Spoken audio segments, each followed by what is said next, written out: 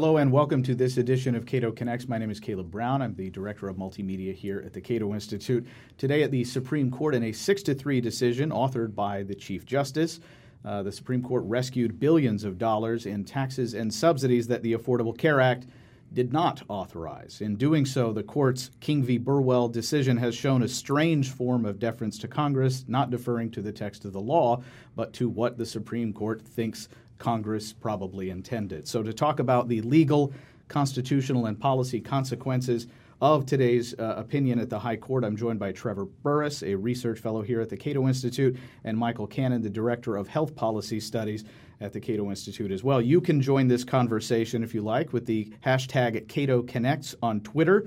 We will take as many of your questions via Twitter as possible over the next half hour or so. So, Michael Cannon, we'll start with you. You are the Cato Institute scholar formerly known as the man that Vox.com called the man who could bring down Obamacare. Well, that was not a time-limited designation.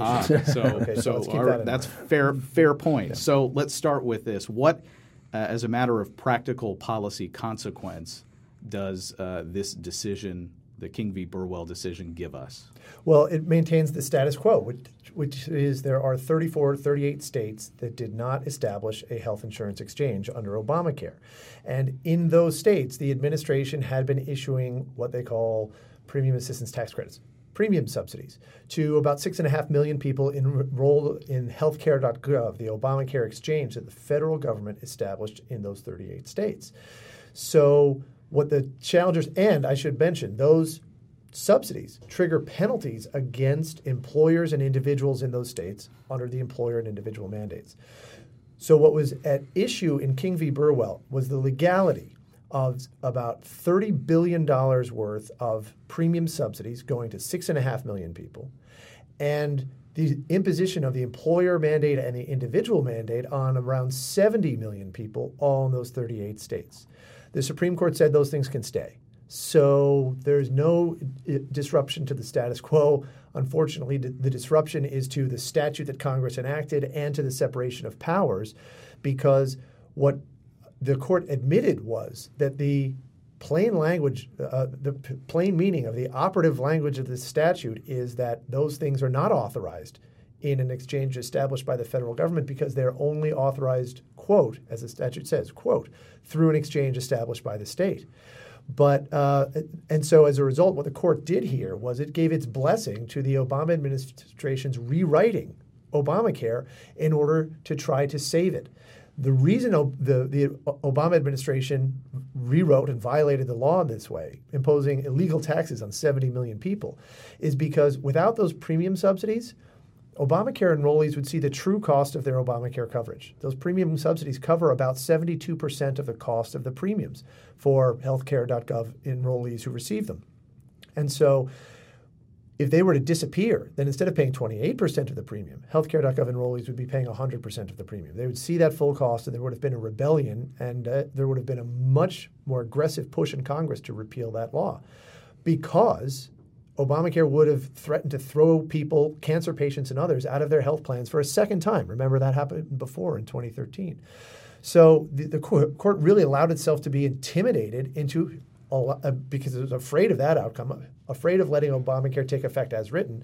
It allowed itself to be intimidated into rewriting the law in collusion with the president and writing Congress out of the process. All right. This is from Chief Justice Roberts' majority opinion. In every case, we must respect the role of the legislature and take care not to undo what it has done. A fair reading of legislation demands a fair understanding of the legislative plan. Congress passed the Affordable Care Act to improve health insurance markets, not to destroy them. So to you, Trevor Burrus, what is the argument, or what, I guess, philosophical underpinning is Chief Justice Roberts here relying on? Well, this is a textual statutory interpretation case, and there's always been a lot of back and forth in the legal community, legal academia, about best way to do statutory interpretation. For a while in the post-war period, they used to kind of do this very squishy purposivism, is often what it's called, which is basically where you ask what Congress wanted to do and see if you can figure out how to read the statute to make them do that.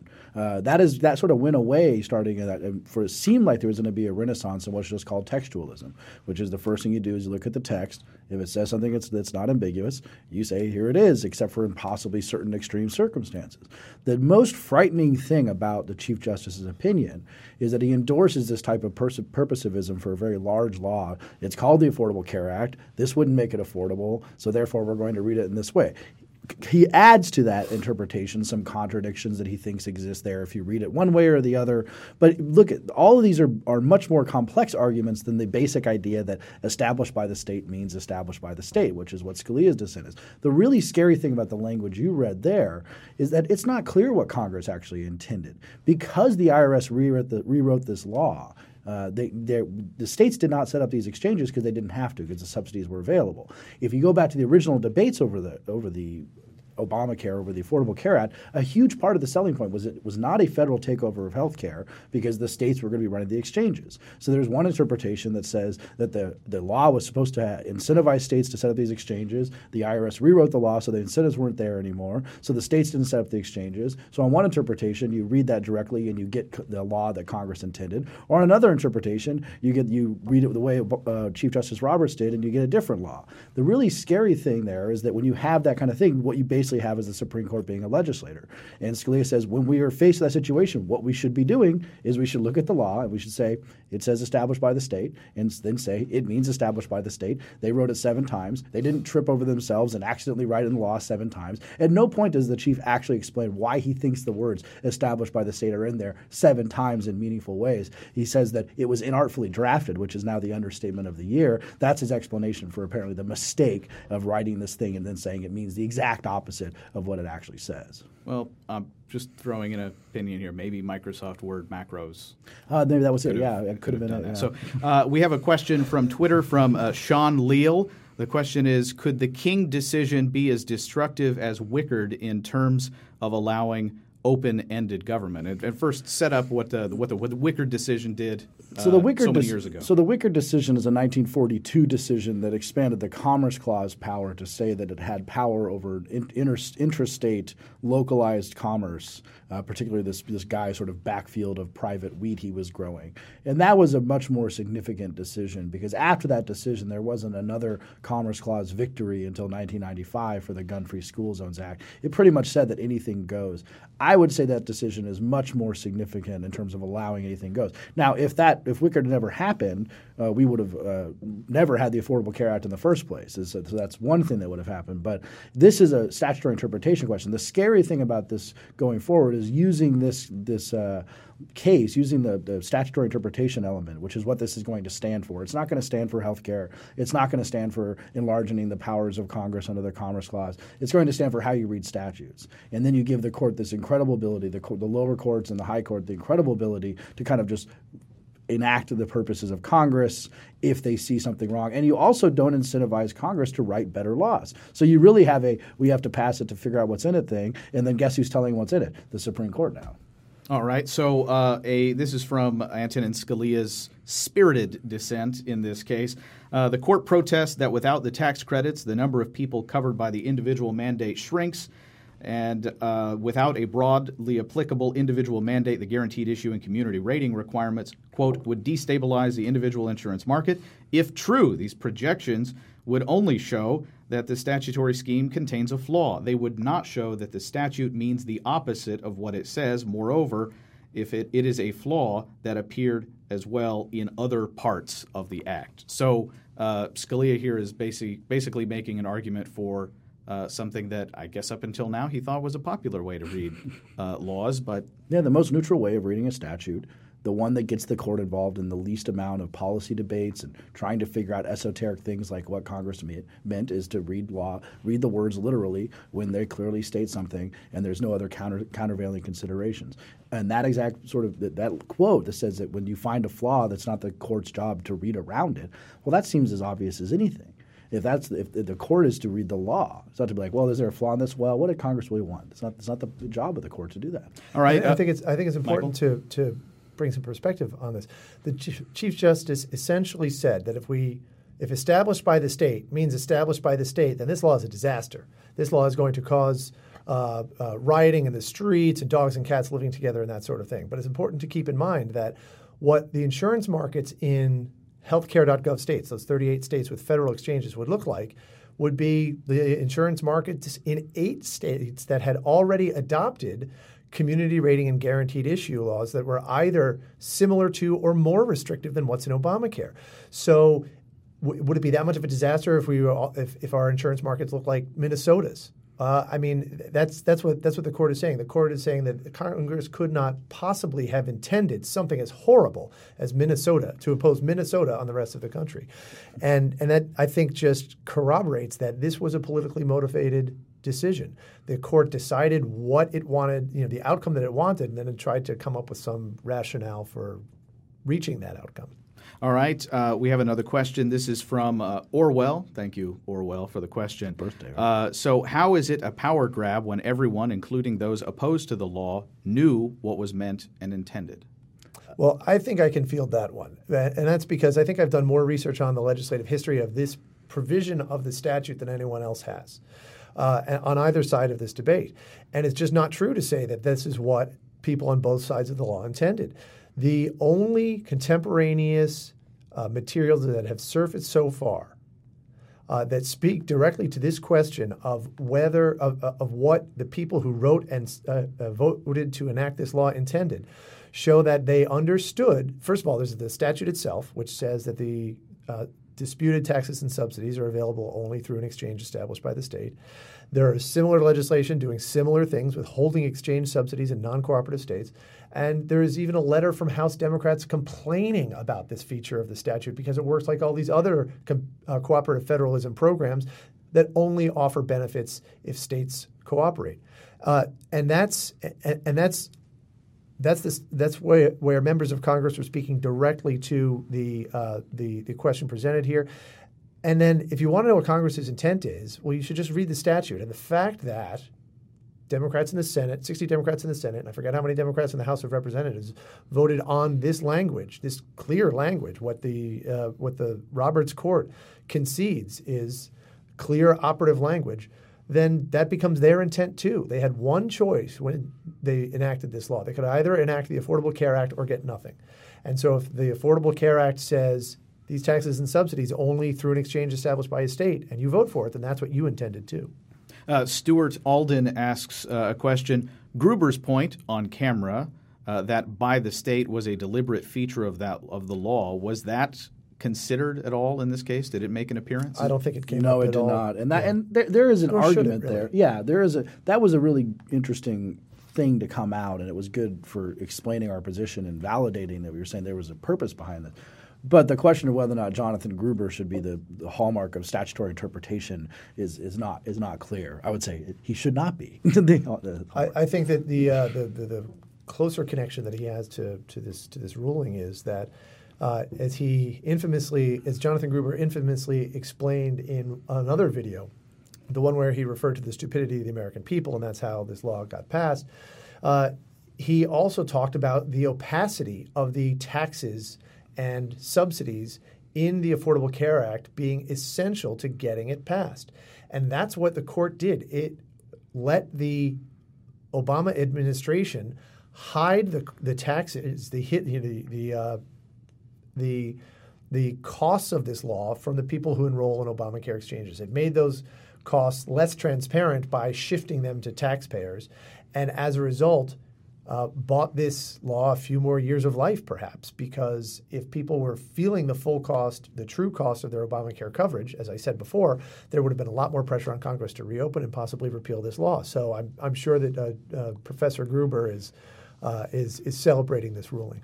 All right, so this is another bit from Antonin Scalia's Spirited Dissent. Perhaps sensing the dismal failure of its efforts to show that established by the state means established by the state or the federal government, the court tries to palm off the pertinent statutory phrase as inartful drafting. This court, however, has no free-floating power to rescue Congress from its drafting errors. So to you, Trevor Burrus, in the broader context of what Congress does and what the president does and what the courts do, where does this leave us in terms of Congress being able to say, well, come on, you knew what we were going for. We were going for this, not what we wrote down.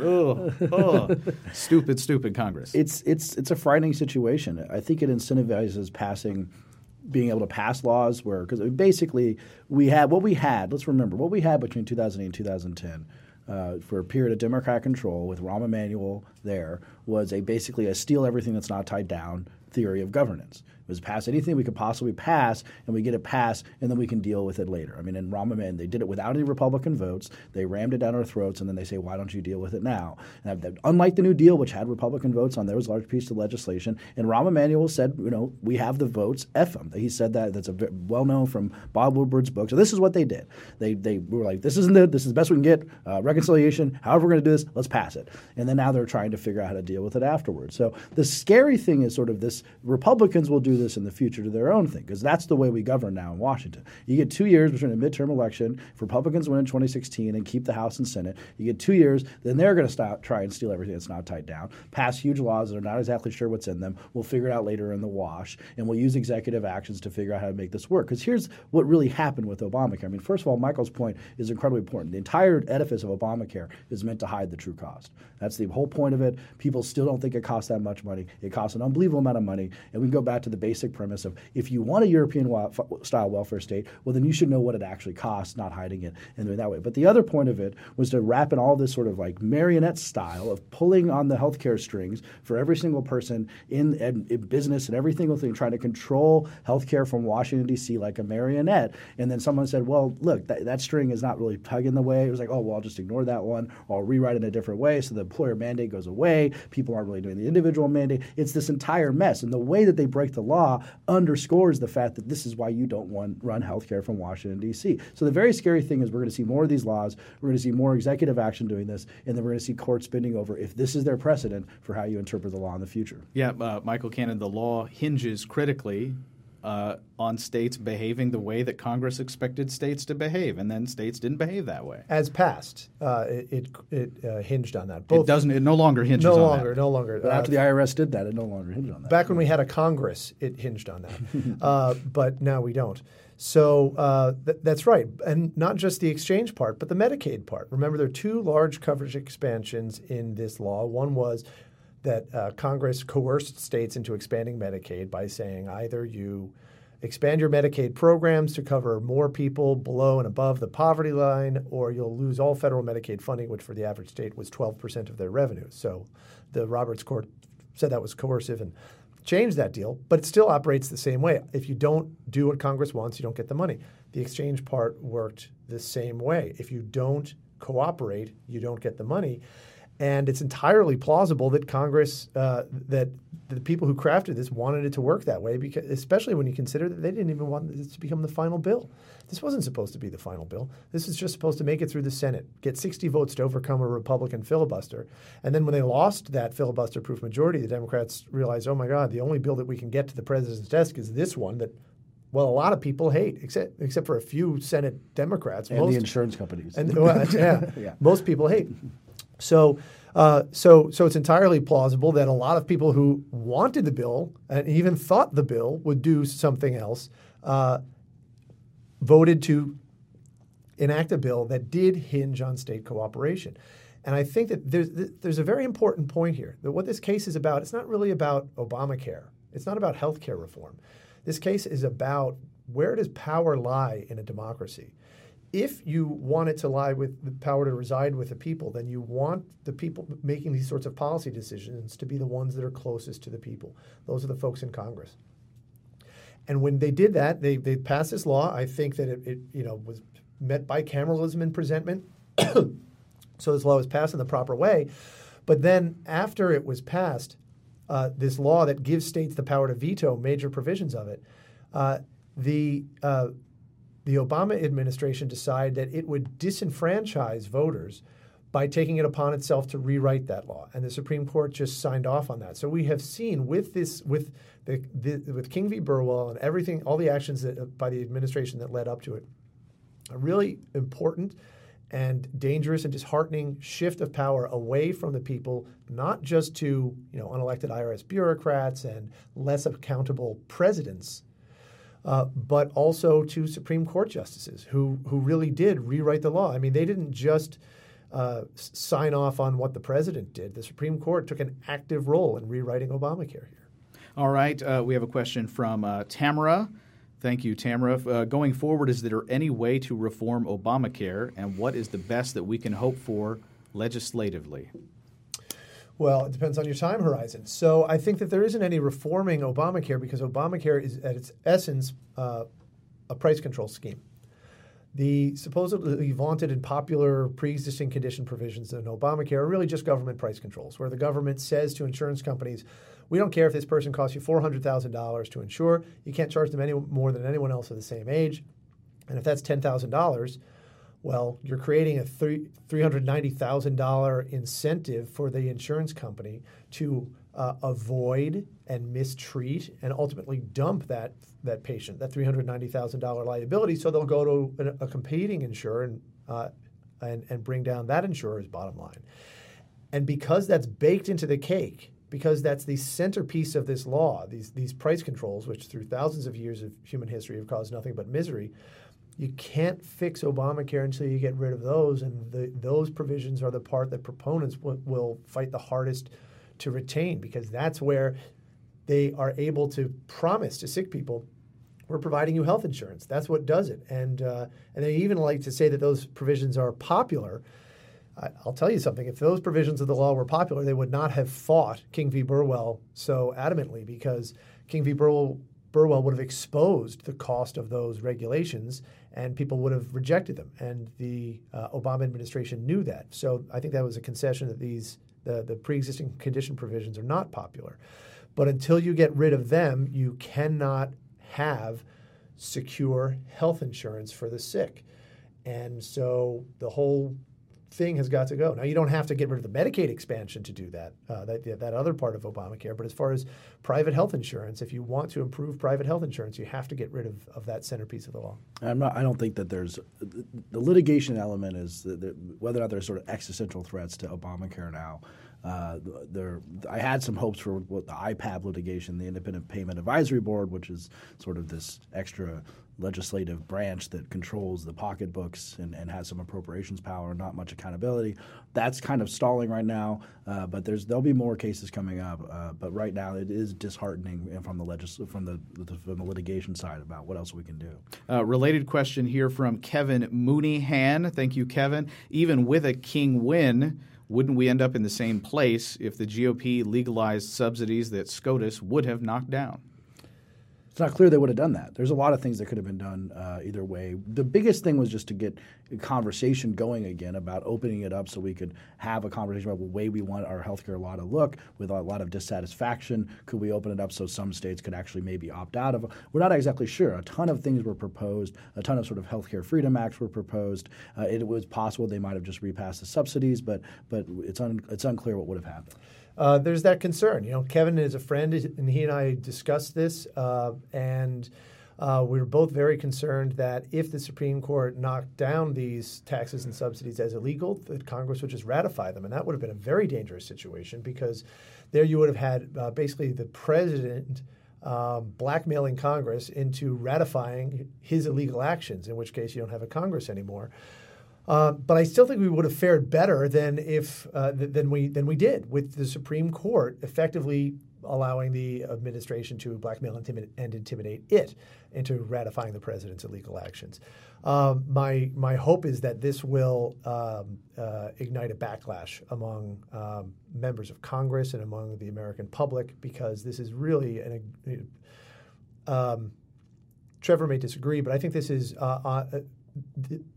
on a level with what the Chief Justice did in NFIB, where he said that, where he rewrote the ACA's individual mandate in order to avoid having to strike down the law. All right, we have two near identical questions, so I'll have them here. Victor Nava and CJS both ask a similar question, which is, to what extent can this be used as a precedent for courts to say, look, we executed a second saving construction of a law, the same law twice. and there are a bunch of other laws that aren't quite working the way they ought to be.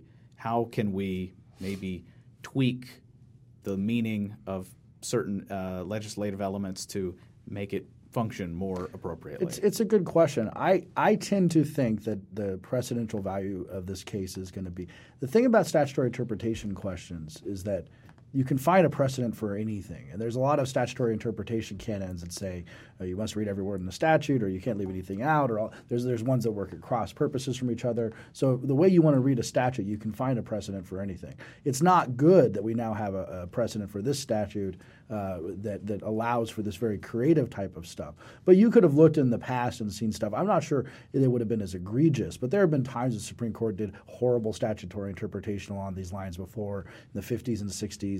And if you wanted to pull one of those out and be like, this is how you should read it. And that's what the government's brief did. They said, here's how you should read it, citing a bunch of cases from the 50s and 60s that say you can creatively read, holistically read the statute. And then the petitioner's brief said, no, you should read it this way, very directly, very clear. I don't think it really it adds another quiver to that bad statutory interpretation thing, but I don't see it as being some sort of straw that's breaking the camel's back. You know, there's this theory that the law is an objective set of rules that the courts try to apply fairly in all circumstances, and then there's a competing legal theory that really the law is about whatever you can get away with. And I think that there's certainly an element of truth to that.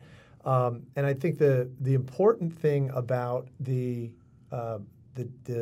difference between purposivism and textualism that Trevor was talking about before is judges are motivated by all sorts of things. They're human beings. They're motivated by politics as well as other considerations when they issue their opinions. I think and I think some of that came through in this ruling right here. But I think the important thing about textualism is that by getting judges to focus on the text of the statute, you can at least minimize judges bringing outside considerations into their interpretations of statutes, and by making statutes do things that no Congress ever would or could have authorized. And that's actually what happened here. If they had taken a textualist approach to this, they never would have reached this conclusion because no Congress, and we know this, that no Congress has ever authorized these taxes or these subsidies, nor could Congress ever have done so because there were never the votes in Congress to do what the Supreme Court just did.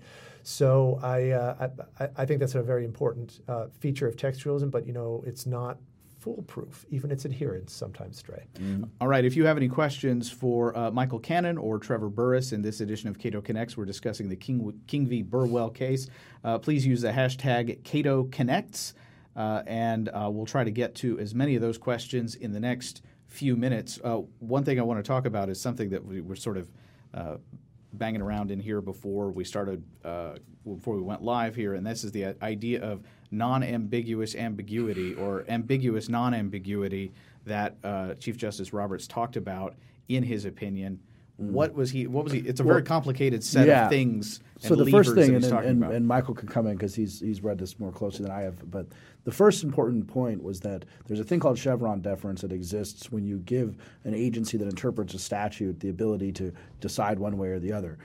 At a point in this litigation, early on in this litigation, the government was arguing that more heavily, and then they realized that the actual argument was undercutting the fact that you say these subsidies are really, really important, and the IRS could have decided either to give them or not give them. So it undercut their argument in that way. So they gave almost no part of their brief at the Supreme Court to this. And very early in the decision by Chief Justice Roberts, you see this is not a Chevron deference, he says, because if it were a Chevron deference issue, then a future president and a future IRS could decide to put the subsidies the other way. This puts it out of the hands of that. But then the question you have to ask then is whether or not it's ambiguous. And he's got this sort of very, very confusing part where he says it is ambiguous, but it's also not ambiguous, and they wouldn't have committed it to the IRS's discretion. So it's this sort of weird, strange element to the Chevron deference part, which I think people are going to be sort of working out what it actually means going forward. And this is something I raised with Trevor because it's been 5 hours since we got the ruling. And I've been trying to figure out what Justice Roberts did here, and I'm not sure. I think he may have created new law. But the way the Chevron doctrine works, the Chevron deference works is first the court says, is the statute ambiguous? If it's clear and unambiguous, then you give meaning to the clearly expressed will of Congress. If it is ambiguous, then you ask, is the agency's interpretation reasonable? But you only do that if Congress delegated the authority to interpret the statute to the agency, and if it is not a major question. And it's unclear here whether Roberts is saying that he's saying it's not reasonable to assume that Congress intended to delegate a question of this significance to the IRS, particularly since IRS is the healthcare is not the IRS's forte. So, but the court did find that the language through an exchange established by the state was ambiguous, or actually how it works with the rest of the statute is ambiguous. The statute is ambiguous on the question presented. So it's ambiguous on the question presented, but Congress did not delegate the authority to resolve that ambiguity to the IRS. So the court stepped in. Why? Because it's a major question, and only Congress can answer major questions. But if that's the case, then why does the court get to resolve that major question? Did Congress delegate to the Supreme Court the authority to resolve ambiguous statutes and to tax, borrow, and spend $500 billion over the next 10 years? There's a real problem, I think, with this ruling, and I'm going to need to talk to a lot more constitutional and statutory interpretation scholars before I really get my head around it. All right. We have a couple of more questions here from David S. D'Amato. How deeply does the court's decision in King v. Burwell depart from past separation of powers jurisprudence? Well, it's not really. It's sort of implicitly a separation of powers case. It's not. It's explicitly a statutory interpretation case. But in the fact that he's bending over backwards, and you do have this problem of deference to the Congress here, which I think is a huge issue.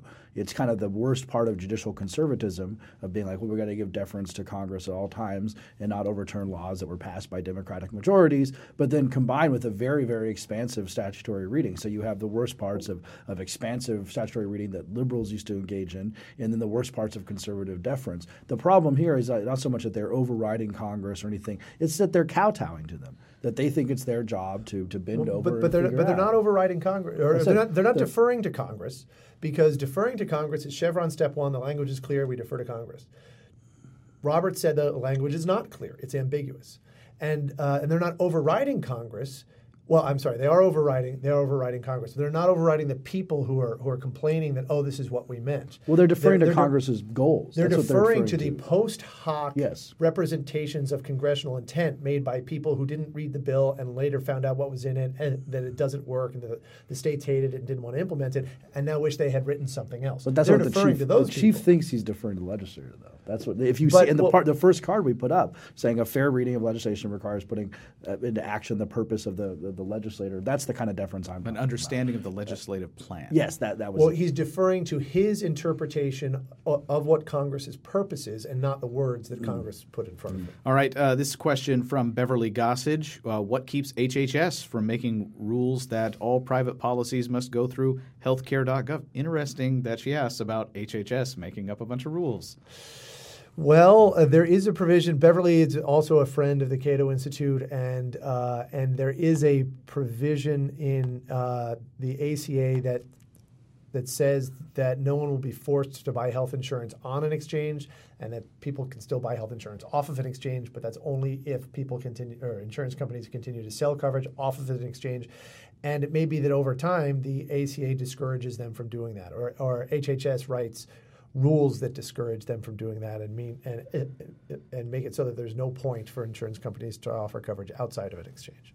All right. Here's an interesting question here. How will this decision affect young people? It seems to me that in terms of the most to lose are younger people. Well, it depends on your interpretation. I mean, one level, the big part of Obamacare is a huge cross-generational cost shifting. They need younger people who are healthier to buy more insurance than you need in order to subsidize people who are older. Now, some people would say, well, this is just the thing we all do together, and you'll be a beneficiary of those young people in the future when you need that kind of help. But right now, the law is going to make you buy more insurance than you need than it would in a private market, and it's going to be more expensive, generally speaking. I would say more than young people versus old people, the people who are going to be hurt by this ruling immediately are the unemployed and part-timers who are going to have fewer work opportunities because the Obama administration, the Supreme Court said, can continue to impose the employer mandate in these 38 states with federal exchanges.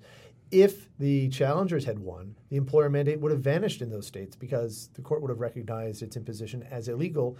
And a former CBO director, Douglas Holtz-Eakin, estimated, I think it was that there would be 250,000 new jobs and more hours for 3.3 million part-time employees. Affected workers would see their earnings go up by nearly $1,000. Now, there are also a lot of people who would benefit because the individual mandate would have been dramatically curtailed, or I should say, enforced as written, and therefore not enforced imposed on fewer people if the challengers had won. So the fact that the government won means that there are 11 million people who are being subjected to an individual mandate tax of about $1,200, according to Holtz-Eakin. And so they're losers as well. But that's just losers, compared to what would happen after a ruling took effect. Ruling for the challengers took effect. I think that compared to what would the world after a ruling for the challengers took effect and Congress then responded, I think there are a lot more losers now compared to that world because Congress, I had my concerns, but I was hopeful that Congress would respond in a constructive way that reduced the burden of Obamacare on a lot of people and put in place healthcare reforms that made healthcare better and more affordable and more secure than it is today under Obamacare. So I think the losers under this ruling extend beyond the young and beyond the underemployed. There are tens of millions of losers. Well, Michael's point is good too. Anything that increases the cost of employing someone hurts young people disproportionately, which is why you see 50% unemployment in Spain. And so that's a good point. This definitely increases the cost of employing people. What does this do to the marketplace for innovation in healthcare? Well, if it's new medical technologies you're interested in, don't you worry, because the federal government is still throwing tons and tons of money at healthcare through Medicare and other ways of subsidizing healthcare, and that encourages those sorts of medical innovations. And the Cato Institute did a paper a few years ago on how the U.S. just crushes the rest of the world, sometimes the rest of the world combined, on new medical technologies. And that's, I think, a big reason. If what you want are innovations in health insurance design that make it easier for people to afford secure protection from the financial cost of illness, that make that protection more secure so that insurance companies are not just trying to dump you if you get sick, but are actually competing to cover you if you get sick. If you want innovations that give you the power to fire your health insurance company if you think that they are mistreating you, and have other insurance companies compete to cover you even though you have a pre-existing condition, then this ruling is disastrous because Obamacare is still in place and is going to keep making those innovations impossible. I think Michael's right about the innovation. That's still good, but we do have a constant problem in the government-controlled healthcare system that we might get a lot of this innovation, but there's not a lot of an incentive to keep costs down and to lower the price of these innovations. That's why profit-driven medicine works better, because someone can capture the gains of making things cheaper. So we could have these, but they're still incredibly expensive, but no one can capture the gains of having the cost go down, which is a huge problem. All right, one question here from Zach Silverman. Thank you, Zach. Is King v. Burwell an expansion of the regulatory state as prescribed in Whitman v. American Trucking? No, because they didn't go to the element of that. No, it's a pure statutory interpretation question. The Whitman case, now that's 82, 83. Yeah, they didn't get to that area. It's just the statutory interpretation element of it. Although the courts now, I think, have more latitude to interpret statutes to mean the opposite of what they clearly mean. They can cite this case. And therefore, an administrative agency that wanted to do the opposite of what Congress said could do it, try to make as many people dependent on that interpretation as they could so that the political impact of reversing that interpretation would be great. And therefore, and then lower courts would say, well, the Supreme Court did it in that Obamacare case, so I'm going to do it here. All right. That is all the time we have for today. I want to thank you, gentlemen, for talking with me about this case. When the marriage decision comes down from the Supreme Court, either tomorrow or Monday or whenever the court chooses to release an opinion on that decision, we will have another edition of Cato Connects to talk about that case when we're hopeful that it will turn out more positively for people than this case has. Again, thank you for joining us. If you have any questions, comments, concerns, complaints, you can email them to me, cbrown@cato.org, or at Twitter @cobrown.